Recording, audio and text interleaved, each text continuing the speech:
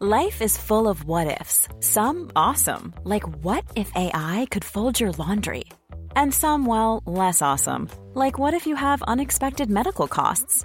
United Healthcare can help get you covered with Health Protector Guard fixed indemnity insurance plans. They supplement your primary plan to help you manage out-of-pocket costs. No deductibles, no enrollment periods, and especially no more what-ifs. Visit uh1.com to find the Health Protector Guard plan for you. Millions of people have lost weight with personalized plans from Noom. Like Evan, who can't stand salads and still lost 50 pounds. Salads generally for most people are the easy button, right? For me, that wasn't an option. I never really was a salad guy. That's just not who I am. But Noom worked for me. Get your personalized plan today at Noom.com. Real Noom user compensated to provide their story. In 4 weeks, the typical Noom user can expect to lose 1 to 2 pounds per week. Individual results may vary.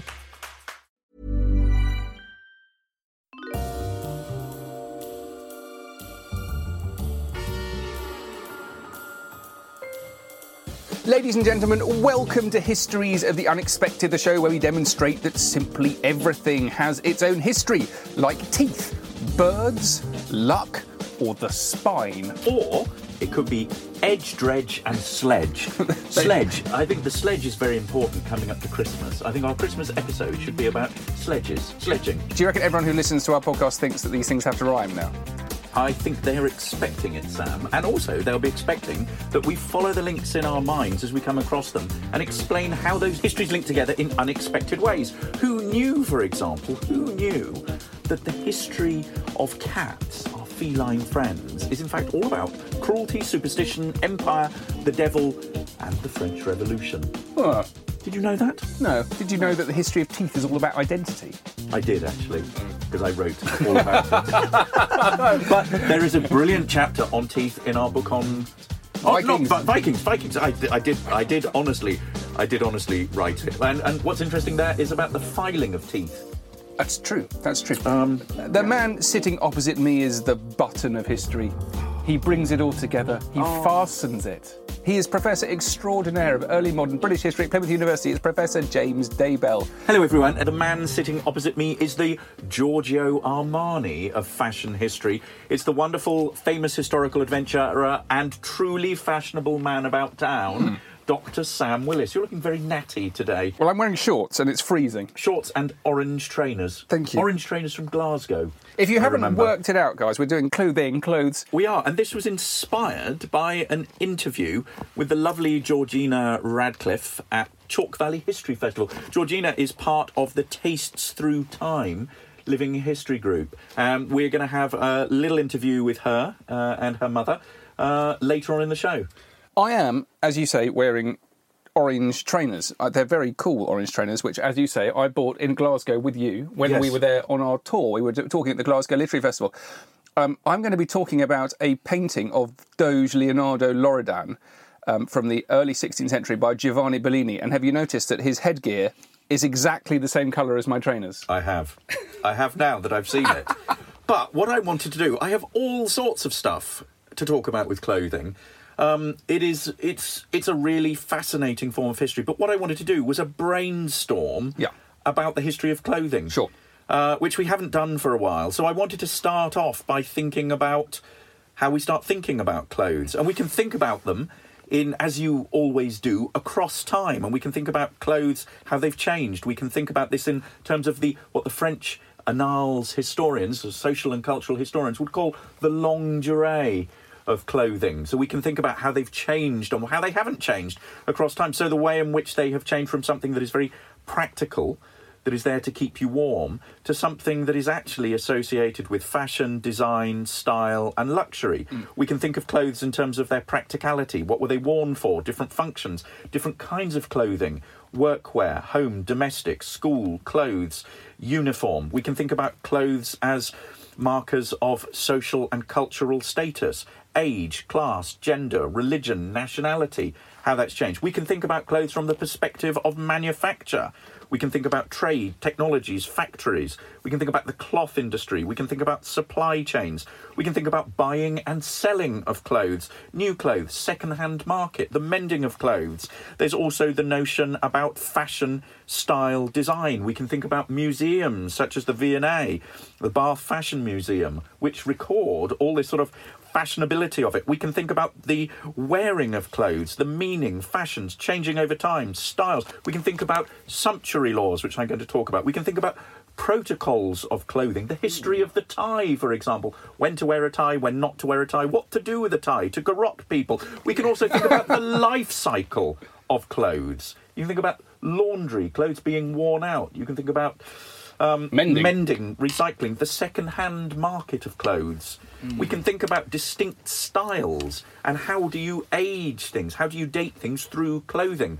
When we watch films from the 80s, there is a very distinct 80s fashion sense, which is basically power shoulders for women. All sorts of distinctive periods as well. And we can see that back in the past. So I love it when you go back in the past and you're looking at something like the 1770s, and we might have a very broad concept of what people wore in the 18th century. Yes.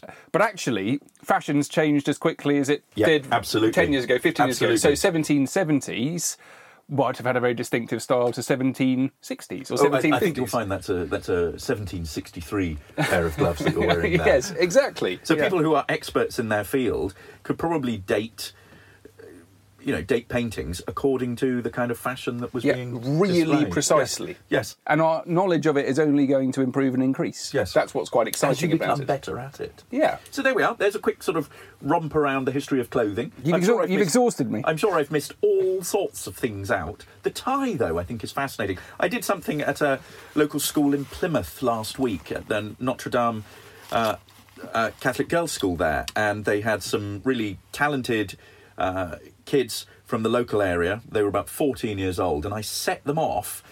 I told them all about histories of the unexpected, broke them up into 4 groups, and said, right, come up with your own ideas, and I want you to brainstorm this and think about how you write different histories of it. And this one group of boys from the grammar school came up with the idea of ties. And we started thinking about how you might think about that in relation to all manner of things. When would you wear a tie? What would, and relating it to school uniform. They're schoolboys, they're there in their ties. But how do you then think about it beyond that? How do you connect it to politics? The school tie. You connect it to the current cabinet in the United Kingdom and the Eton school tie. And when you don't wear a tie, you can also think about it in politics and the way in which David Cameron, when he was on the campaign trail, actually took his tie off, unbuttoned his shirt, rolled up his sleeves because he wanted to be a man of the people.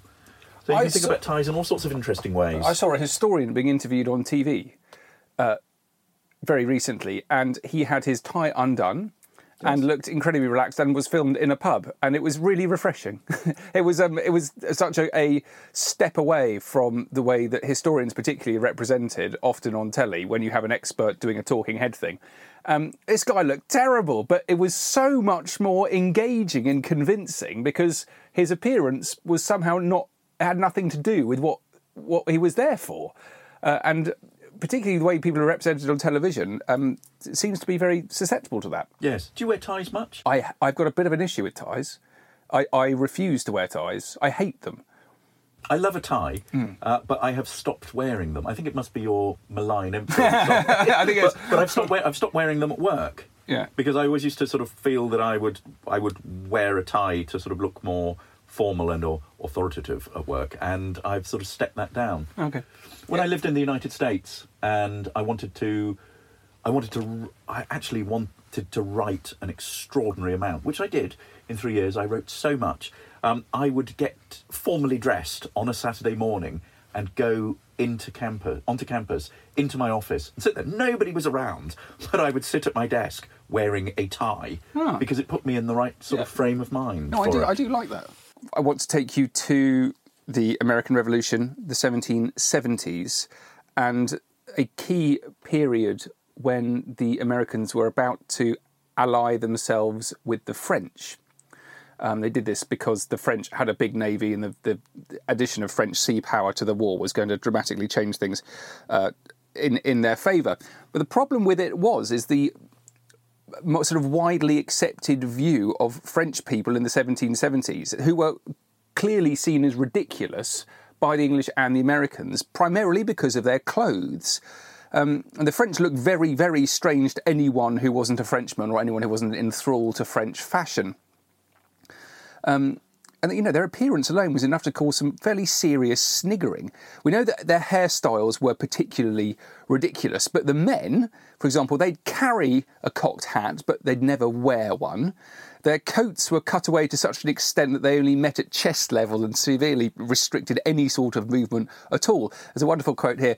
"I've no more use of my arms than an Egyptian mummy." It was a satirical comment in a play. And the coats themselves were elaborately decorated with buttons or badges of enormous size and variety. Some were embroidered, enamelled with topographical, political, even theatrical scenes, or ornamented with paintings under glass, insects, minerals, objects of natural history, comic riddles, portraits of the 12 Caesars. We know that they were featured on a French costume. All sorts of extraordinary things. And that made me think about, the way that people in some moments in history have chosen to not just accept the clothing that they're wearing as it is, but to augment it, to embellish it.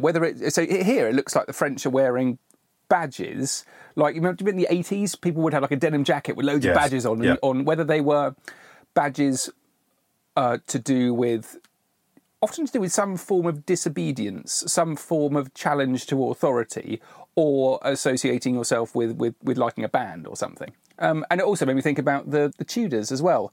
So we do a bit of thing on Tudor hats in our show, and we know that the upper classes wore hats that were very similar to the lower classes or the citizens in the yeomanry, but the big difference is that they were made out of more expensive material, but they were embellished with stuff. Yes, they added things to them. As I say in the show, they could be pimped.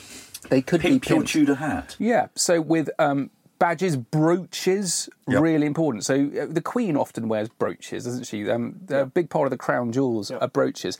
And so it's augmenting something, not just whether it's a badge for identity, but something that actually screams money and power. Yes. Ostrich feathers. Where do you get your ostrich from? Why have you got an ostrich? Peacock feathers. Yep. It's a remarkable thing to have the grounds to have a peacock feather, to have it in your hat. So it's about personalising your dress. So it's about your own social identity.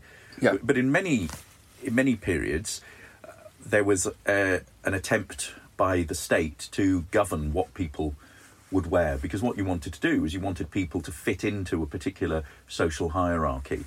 And throughout medieval and early modern periods, there are sumptuary laws, and sumptuary laws would decree precisely what people should wear according to their age, according to their sex, and according to their social status. And we see this in 1574 in England with the Statutes of Apparel that are passed by Elizabeth I.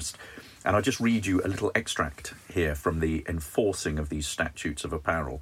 The excess of apparel and the superfluity of unnecessary foreign wares thereto belonging now of late years is grown by sufferance to such an extremity that the manifest decay of the whole realm generally is like to follow by bringing into the realm such superfluities as of silks, cloth of gold, silver, and other most vain devices of so great cost for the quantity thereof, as of necessity the moneys and treasure of the realm is and must be yearly conveyed out of the same to answer the said excess, but also particularly the wasting and undoing of a great number of young gentlemen, otherwise serviceable, and others seeking by show of apparel to be esteemed as gentlemen, who are lured by the vain show of those things.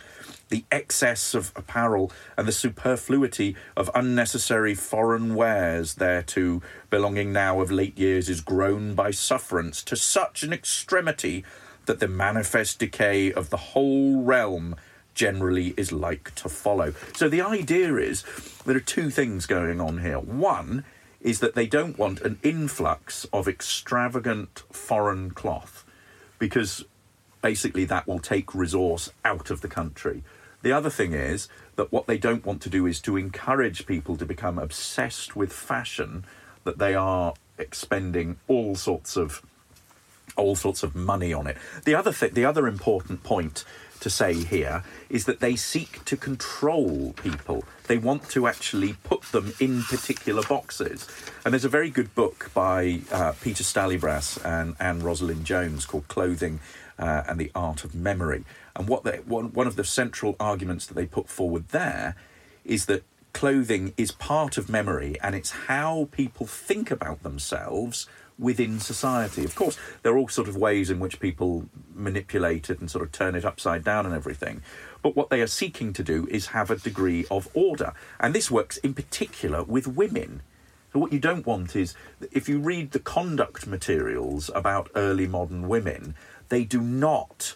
they are encouraged not to be painting themselves up and being too sort of obsessed with what they look like, and also dressing themselves up as gentlewomen. And if you have a look at these statutes of apparel, they argue that women should obey fairly strict protocols of dress.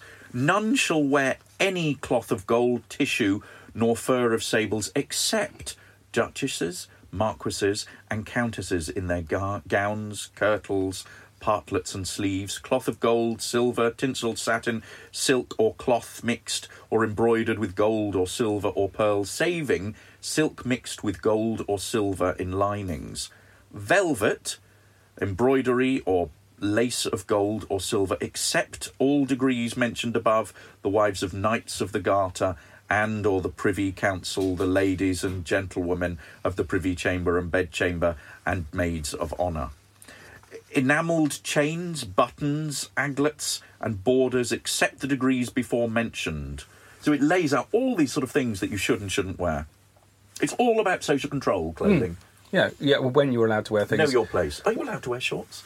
Well, maybe that's one of the reasons I like to wear shorts all year. I've actually challenged myself to wear shorts every day all year. I know, and you've worn them on stage almost in winter. In winter, I think the key is going to be a good woolly sock. Yes, James. But you know, people who defy these sumptuary laws are punished. They're fined. They are even imprisoned.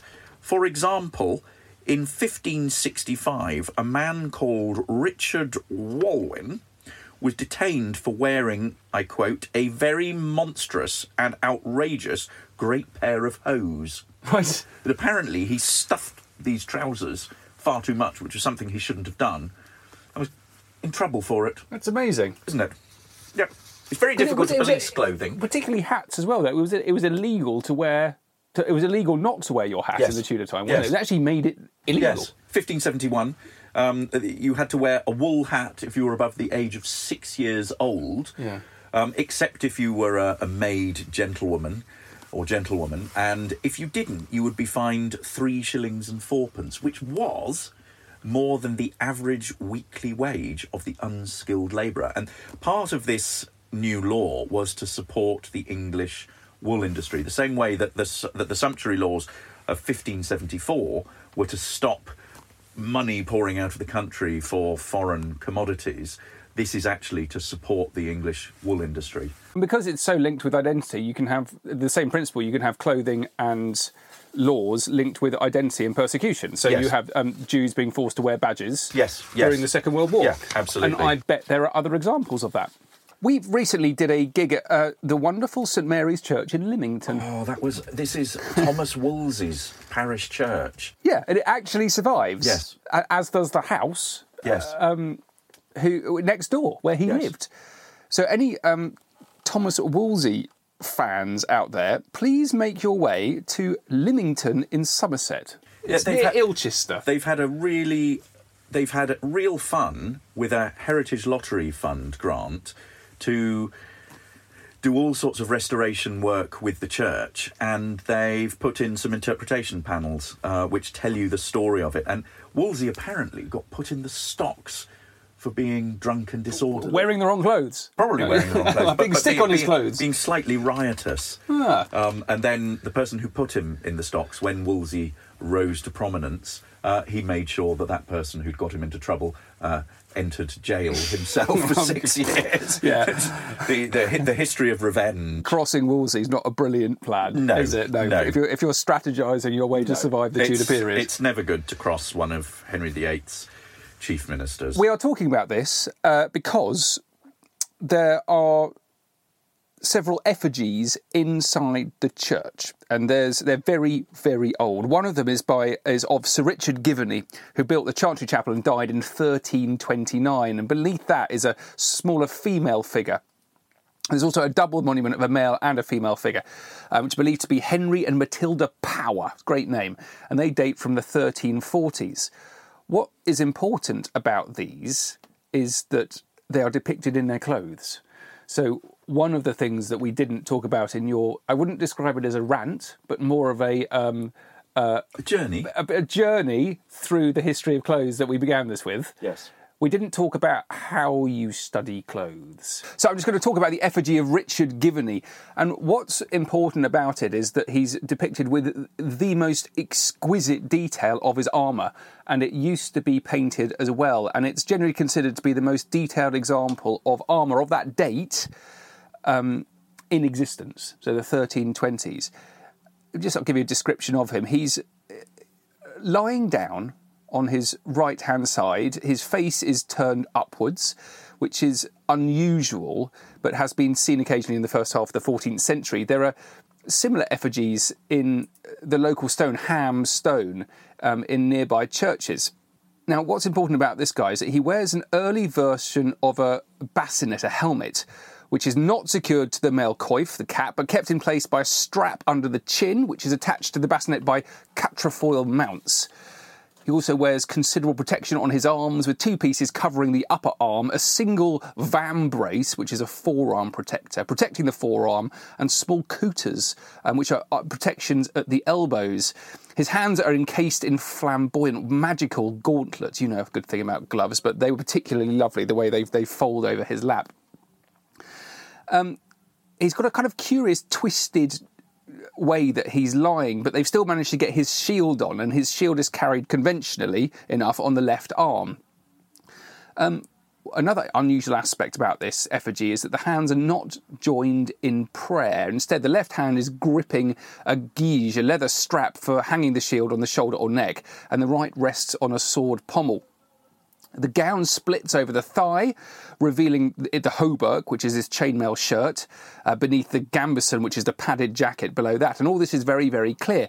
There are knee protectors, particularly, which were noticeably beautiful. They've got squared coiners with sancfoil mountings for the securing straps, as an elaborate cross carved in relief. And then there's more detail on his lower legs. The knee greaves are there. The sabatons, which are the foot armour there, they cover the feet. And the knight's head itself rests on a large helm, which is carved in beautiful detail. There's a very visible but rudimentary visor, probably hinged at the top, with a decorative strip down the front. And the remnants of a crest can be seen on the top of the helm. So there we are. It's worth going to just for this extraordinary depiction of a 14th century knight. And it really is like he's just crossed his feet and he's having a bit of a snooze in the corner of the church. It's so powerful and so vivid. You expect him to just rise up and start chatting to you. Yep. I think one of the methodological issues here is about how you study clothing from former times, particularly where the items of clothing don't survive. So you can think about the pictorial representation of it. You can think here the way in which statues can be used to study the kinds of clothing that people would have worn. If we think about I want to link this now to a current exhibition at Hampton Court, which is about Elizabeth I's dress. And it's about the discovery of a dress. Because the thing with Elizabeth, when she died, she had about 1,900 dresses, none of which survive until now. Because in the Norfolk Parish Church of Bacton, the curator at Hampton Court, one of their curators, Ellery Lynn, who is writing a book at the moment on court dress, discovered by chance a surviving example of Elizabeth's dress, which had been used as an altar cloth. Now, this was actually very common for the Tudor period, that wealthy women who were patrons of local churches, one of the things they would do to support the churches is that they would give them their elaborate dresses that they no longer wanted to be turned into, cloths for the altar. And this cloth has been in the church for decades, and since the early 1900s has in fact been in a glass case on the wall, and the conditions of it have meant that it is beautifully preserved. Now, Life is full of what-ifs. Some awesome, like what if AI could fold your laundry? And some, well, less awesome, like what if you have unexpected medical costs?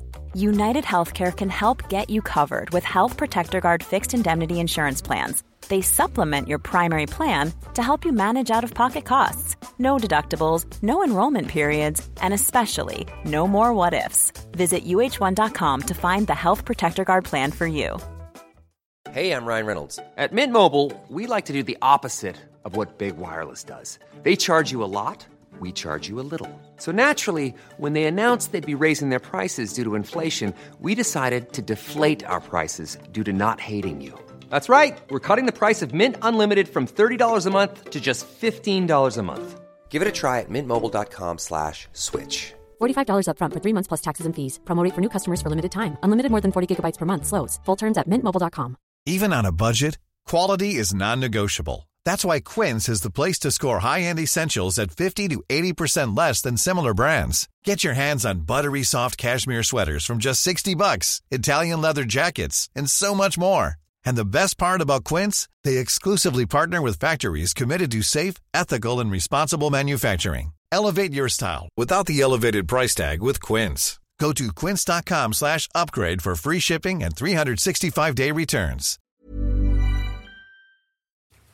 the reason that it survives there is because it was thought to once have belonged to Blanche Parry, who was a very important woman at Elizabeth I's court. She was mother of the maids, a real close confidant of Elizabeth, and Elizabeth was known to give as gifts to her women of the bedchamber various of her dresses. And obviously Blanche Parry has gone and taken this back home to her parish church, where there are funerary monuments of her and her husband there. It's her family church, so in effect, she owned it. And this has been given there.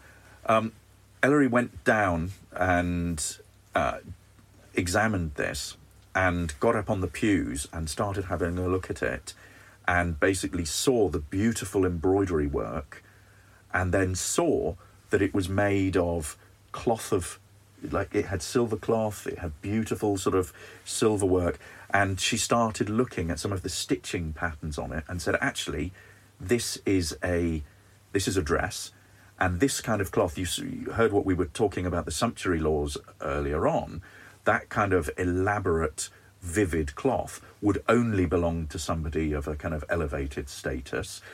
And they then, so she thought this is probably connected to the Elizabethan court.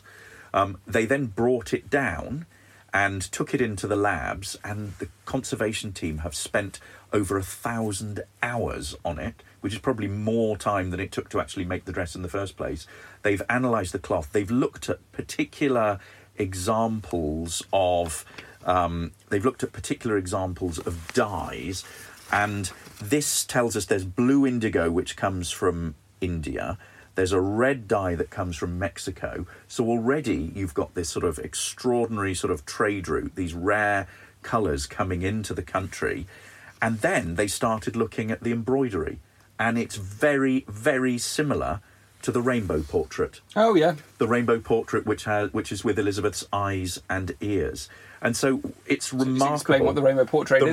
The rainbow portrait is a an Elizabethan portrait of Queen Elizabeth. It's the one where she has the rainbow in the background, a beautiful sort of red and orange dress, and on her dress are depicted little eyes and symbols of ears, which is supposed to be about Elizabeth being in control and overseeing everything. And in this Hampton Court exhibition, the cloth, the altar cloth dress, is basically being shown alongside the rainbow portrait, which has been borrowed from Hatfield House. So it's an extraordinary way in which we can suddenly study the clothing of Elizabeth I. Well, clothing and trade is really interesting. I'm just going to pick up on that very quickly. Have a look at this portrait here. This is Doge Leonardo Loredan. I said I was going to talk about him, yes, by Giovanni Bellini. It's in the National Gallery. James, what do you think of this? I'm thinking that the colour of his turban is a very similar colour of your trainers. It is. He's wearing a high collar. He's wearing what looks like an elaborate silver damask. Yeah. Beautiful sort of cloak. And he's got what look like, are they onions or conkers? They look a bit like hazelnuts, don't they? But they're a special type of button linked with the Doge called gold buttons. Yes. It's an amazing portrait. Have a look at it online. And what's really important is just how serene and calm he looks here. He's a representation of Venice itself, not just of a person, Venice known as La Serenissima. And there he is. So he's wearing silk, important to do with rank and royalty, just like it was with the emperors of Byzantium in the Byzantine Empire. Yes. We've got to think about where the silk came from, which is important. So bear in mind that the Chinese had a monopoly on all things made of silk for thousands and thousands and thousands of years. And it wasn't until, it was a myth, but a Chinese princess who was going to marry an important person in the far, far west of the country smuggled out some silkworms in her headdress. Because she didn't want to exist in a part of the country where she couldn't have beautiful clothes. And then in the 6th century as well, that's one of the reasons it got out. And another story is that 2 monks smuggled it out. And that is how the Persians and the Byzantines managed to get hold of silk.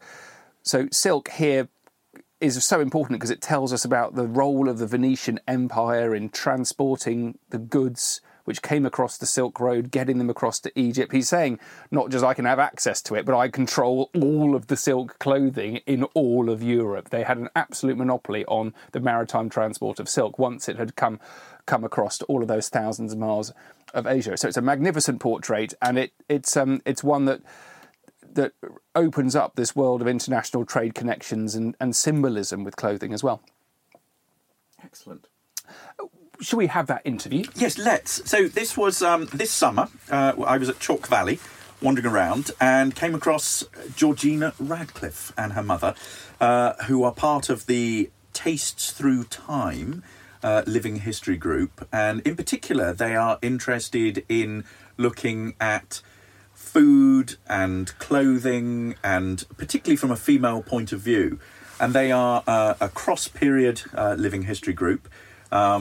They did some stuff on World War II, but also I got them when they were Elizabethan Jacobean women, and they were basically telling people about how they would get up in the morning and get dressed. So have a listen. Let's have a listen. I hope you enjoy it. Okay, so it's James Daybell here again, and I am at Chalk Valley History Festival this year, which has been absolutely terrific. I'm taking more time out, and this time I'm talking to Georgina and Lindsay Ratcliffe, who have been doing some amazing stuff around the history of fabric. So guys, good to meet you. So tell me what you've been doing today. Well, today, we've been doing a Stuart Ladies Court dress, so a Stuart Ladies toilette, really. So we've been getting dressed. I was standing there in the middle of an arena, just in my shift, the hussy, and I got dressed into a fantastic silk court dress. Excellent. So tell me about how you got into this. So you're more or less in charge of the living history at Chalk Valley. Yeah. So I'm Dave Allen, who runs the living history. I'm his number 2. So I organise all the or help organise all the living history, but I've also been asked to do some interpretation this year as well. So a majority have been doing World War II Land Army. And you're dressed in Land Yes, Army kit. yep. We've just written a book about World War II and about Land Army girls' pockets. Yes. And you have the pockets there. I do, yeah. Fantastic to see them. So we got that, and it's like my mum's been doing the WVS as well most of the week. And then on Friday we did a talk in one of the marquees for our first time about Tudor dyeing and cloth dyeing and things like this. Excellent. And how to get it from the sheep to the cloth. So talk to me about the history of fabric in terms of what you do. So in terms of the clothes that you were showing earlier on, and also the cloth dyeing. Yeah, so it's like at this time, sort of, you didn't have cotton or anything. You had your linen, wool, and silk was the main staple, really. Are we talking sort of Tudor, 16th yes, century? This is 1620s. 1620, so Jacobean. Yeah. Yep. So we had all your underwear was sort of linen, so it was easy to wash, and that would have actually been washed quite frequently. So a lot of people think that they didn't wash it back in the day, but they did. The underwear and things would have been quite clean. Obviously, women didn't wear knickers apart from a certain time of the month. Yep. And other than that... which is quite extraordinary for women, and it means that they're quite exposed. Yeah, so they would have had like a bloomer style for the winter and things to obviously keep it a bit warmer. But they would have almost had like the tartan bikinis you get now. That's sort of is the underwear they would wear. There's a brilliant book by Laura Gowing called Common Bodies. Mm-hmm. Have you read it? Which basically it talks all about women. It's about women's bodies and women's clothing, and there's a great chapter on the materiality of how women would have dressed, and and it gives you a real insight into women of the period. Yeah. And so we had sort of that, as well as sort of the corset on top and everything else. So we showed the whole shebang, really. So Excellent. Everyone was fascinated by it, especially I think we're on sort of layer number 7 or something. So it was they were quite astonished. Sort of that was sort of almost like a summer wear, really. Yes. And I was sort of showing that I was rich, sort of thing, by the fact that I had a backlacing corset, so I needed to hire someone to lace me into it. Also the style of the corset, the fact it's got a large point at the front as well, meant I couldn't bend over to do my shoes up. And so also it's quite restricted. Yes. And also the fact it's black as well and silk showed off my my status even more, because black as well, sort of with the dyeing side of things. To get black, you need to keep dip dyeing it in ammonia, which is urine. Right. Only male urine works with dyeing. Female urine bleaches. Male urine does it. Why is that? I did not know that. Apparently, why it's a bacterial reaction that happens. Okay. Which that is particularly in male urine. Yes, and females are too hormonal, apparently. Okay. But apparently, there's a recipe book, literally a recipe book, which said that apparently the urine from a 10-year-old ginger boy is the best for dyeing. So I don't know how they asked that and how many ginger boys they had. Right. And then, but yeah, so the fact you had to keep dip dyeing it and in ammonia and everything else, it showed that the ammonia would literally rot off your back. Right. So it will rot the cloth off your back. So if you were wearing this much black, as I did today, I'm literally showing off. So the history of fabric then is a way, and studying this is a way of I suppose unpacking and interpreting for people exactly what it was like to be a sort of well-born gentlewoman in the 1620s. Yeah. Where do you do your research? Where do you get your inspiration from? A lot of it is books. Obviously you've got your portraits as well at this time as well, and also effigies. Yes, so of course. You've got sort of the burial effigies as well. So that sort of is the main part, really. So you're looking at Tudor portraits. So if you're interested in that, you might go to, or Tudor Stuart portraits, you might go to the National Portrait Gallery and look at those. Plenty of images online for this. The other thing, have you ever used inventories?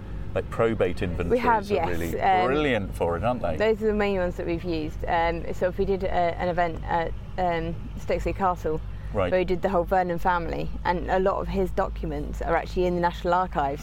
And it was things like making, or he ordered black breeches with gold lace and things like this, and sort of like showing he was trying to get the Baron of Powys at the time, so he was trying to show off his wealth and things like this. So sort of all the documentation and the receipts that he had are all in the National Archives. But it's so painstaking to sort of piece that all together. So if you go through household accounts, you can look through and itemise precisely what's being bought for the household. And you've got Shakespeare and Elizabeth I sort of giving her handmaiden her second favourite pair of sleeves and things like that. I've got 2 or 3 books on household accounts, the Earls of Essex and yes. the household at Stoller and all this. Yes, they're absolutely brilliant. Do you ever read a journal called Costume? Don't think if you so. haven't come across the journal Costume, I think it's available online. It's certainly in the British Library. If you Google clothing in it, historians over the years have done brilliant studies of individuals' clothing working from these kinds of inventories. What I'm fascinated in, though, is not necessarily the kind of domestic side of clothing like that, but actually how you can make it political. And there's some great work done on using the New Year's gift rolls of Queen Elizabeth I. And a brilliant historian who's analysed. So these were basically lists of all the items that were given to Elizabeth, and one of the things that she was really fond of was really rich, extravagant clothing. And if you piece together, as a fashion historian who knows how outfits work, if you itemise the things that have been given to Elizabeth in 1 year, what this historian has been able to do is look at the networks of court women who've clubbed together to actually give her matching outfits. And so what it's enabled us to do as historians is to actually piece together the female power networks at court from clothing. Yes. So clothing isn't just a sort of domestic thing, it's also a highly politicised thing. And the way that you dressed was so important. It's also got lots of symbolism in it as well, sort of depending on the pattern. It's like with the overgown of this one, it's got pomegranates on it, and pomegranates were symbolising fertility because of all the seeds in it. So sort of if you had things like that, you might assume that I was a new wife or something like this to help aid fertility. Brilliant. So you're dressed, you're both dressed in amazing period costumes. Where do you source them? Do you make them yourselves? Mum's made all this, so she does a lot of the, especially the later years ones sort of thing. Your mother is a very talented lady. She is, yes. Very talented. And you've been doing this for years, haven't you? 15 years now, 15 years, since you were 14? Yes, so... Goodness me. This dress is about one of the first ones I made, or this purple. So Lindsay's saying that her dress is one of the first dresses that she's made. How many years ago was that? Oh, this was probably about 12 years ago now. 12 years ago. It's been worn every summer since for varying amounts of time, sort of a month or something at a time. But it's still holding up. It's never been hemmed, but material What's it made of? It's wool. It's pure wool. It's pure wool. But because it's a pure wool and it's been felted, it's never been hemmed, so it hasn't frayed. The linen's frayed, but it comes to a point where it doesn't fray anymore. Sam and I did a little pop-up show yesterday, and we asked the audience to call out different topics that we should cover. And one of the topics was hemline. Yeah. How do you write a history of the hemline? Is the rise of the miniskirt? It is, yeah. So I think it gets sort of around this time sort of thing. Obviously, it depends again sort of whether you're lower class or upper class sort of thing. Because in some of these outfits and things, you've got nearly 4 metres of hemline. So I think just going. And what period you're in as well? Yeah, what period you are. Sort of if you're lower class, obviously you haven't got that much of a full skirt. If you're upper class, you've got a massively full skirt because again you're showing off your wealth by the amount of material you've got. So it'll be quite a difficult one, especially. Ups and downs are different as well. Yeah, so the lengths are different. So if you're lower class, you probably would have had it a couple of inches shorter because you'll be in the mud a lot more. Yes. And then if you're upper class, if you're just going to be in a house most of the time, especially for court dress, it's going to be sort of more flowing through the hallways sort of thing rather than actually going out in the mud. But you had things like patterns as well, which help you get you out of the mud. So who knew that there was so much packed into the history of dresses? Oh, yeah. People should look. You don't just look at dresses in a very simplistic way. Dresses are really interesting, complex documents or objects, if we can think of them like that. Fabric is really powerful. The amount that we've got staying over, and like they made do and mend as well, sort of thing. They did hand-me-downs and stuff, and it's like a lot of the things that I've seen where you've got different jackets and bodices and things where they've just been slightly adapted, or they've had an extra panel put in and things like this to fit that person or to style it to the right fashion of the time. So it's amazing, sort of like, especially those surviving artefacts. That's brilliant. Well, thank you so much, Georgina. No problem. And Lindsay for meeting and talking with me, and I hope you have a fantastic rest of the festival. Thank you. Thank you. One of the things that I think comes out of that is the way in which Georgina and her mother really bring women's historic clothing to life. But earlier on in the show, you asked me to start thinking about how you'd go about studying clothes. Yeah. Because we sort of rambled around it in sort of our usual anecdotal way. But I think one of the interesting things is if we start thinking about this from the perspective, as all good historians should, from the sources themselves. And I have here a little guide, which is Museum Collections of Early Modern Dress and Textiles. You can find this at dressingtheearlymodern.com, and it is literally a list by town and by country of historical clothing museums. So we have the Victoria and Albert Museum, the Fan Museum, the Geoffrey Museum, Kensington Palace, Kew Palace. In Bath, you've got the Fashion Museum. Oxford, you've got the Ashmolean Museum. You've got Hardwick Hall. You've got all sorts of stuff. I've been to the Museum of London and worked with the brilliant Timothy Long, who's a curator of fashion there, who has been off to Leiden and learnt at the Fabric Textile Centre there how you start dating clothes. He was very excited when he came back because he had learnt a technique that enabled him to date these hats that he had within 3 years. And hats that they thought were very much older are in fact now early 17th century hats that would have been worn by actors upon the stage. Another great source that you have is not only the collections themselves, but if you're thinking about printed sources, we have inventories. There are lists of wardrobes. If you have a look at this, I have in front of me here something from Costume Journal, the journal Costume. Any of you interested in the history of fashion should definitely look this up. A list of the wardrobe, 1749, of the dress inventory of John Montagu, 2nd Duke of Montagu. And at the back of it, it has a very detailed list of all the things that he would have had in his wardrobe, including a gold stuff coat and waistcoat, a black velvet coat lined with shag and gold buttons, blah, blah, blah, blah, blah. It goes on. You can also use household accounts to look at clothing. Another article that I came across was the clothes of Thomas and Peter, 1555 to 1559. We don't have an inventory for her, but what we have is very detailed accounts of her expenditure on clothing. So there's one item: to Marjorie for 6 burdens of rushes to strew the house, to the priest that married us, to the goldsmith for 15 buttons, white enamelled, the fashioning of the same buttons at 10 pence the piece, for making a kirtle of white satin, 3 shillings and 4pence. So, I mean, it's amazing how, if you delve down into the sort of documentary history.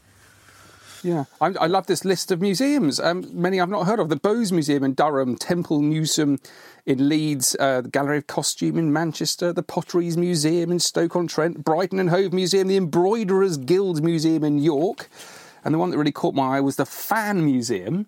Brilliant.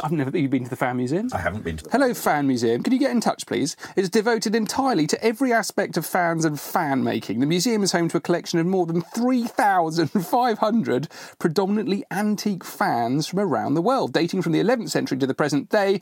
Its collection and fans on loan from other collections are displayed in changing themed exhibitions in which fans are presented in the historical, sociological and economic contexts. That sounds fantastic. And there's also this list of other ones, other museums from all over the world. And I want to go to all of them. Including the Bata Shoe Museum in Toronto. Okay, yeah.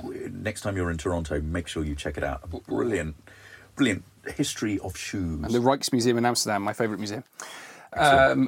Well, that is a romp through clothing. A little romp through clothing. I suspect we could do a lot more on clothing. Guys, I very much hope you enjoyed the episode. If you like what you hear, please leave us a review on iTunes. It just takes a matter of moments and it really makes a difference to our podcast and to how many people we can inspire about history. Do subscribe to us and tell all your friends. We're on Twitter. You can follow me at Dr. Sam Willis. And you can follow me at James Daybell. And you can follow Histories of the Unexpected podcast on @UnexpectedPod. That's right. Have a look on our website, historiesoftheunexpected.com, primarily because we are currently on tour and we've got a number of great dates coming up and many more to add. We're doing a little tour of great churches. We are, which is very exciting. Yeah, so I'm seeing where we've got coming up. We are going to be at the Shelley Theatre in Bournemouth on the 30th of November, down to a lovely church, the All Saints Church in Oakhampton on the 6th of December. And then we've got some wonderful things in the new year. The Kenneth More Theatre in London on the 30th of January and Crediton Arts Centre in Devon the day after. Also, we have a Patreon account, Patreon/Histories of the Unexpected, as many of you know. I think we should record one of our episodes leaving all the trains in, James, just to give a sense of how much editing we have to do. I think we should, yes. We record our podcast in this shed down the end of my garden, which is next to a train line, and we would really like to be able to afford to do it in a recording studio. Anything you can offer us on Patreon, just a couple of quid a month, will make all the difference in the long run and will allow us to get history to many more people. Thank you all for listening, guys. See you soon. Bye. Bye.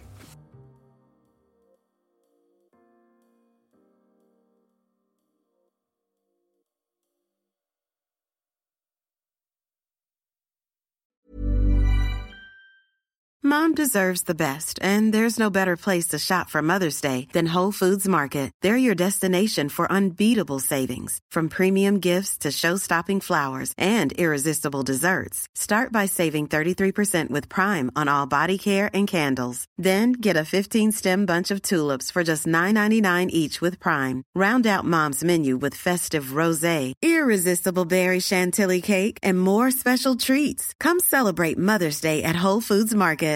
Hi, I'm Daniel, founder of Pretty Litter. Cats and cat owners deserve better than any old-fashioned litter. That's why I teamed up with scientists and veterinarians to create Pretty Litter. Its innovative crystal formula has superior odor control and weighs up to 80% less than clay litter.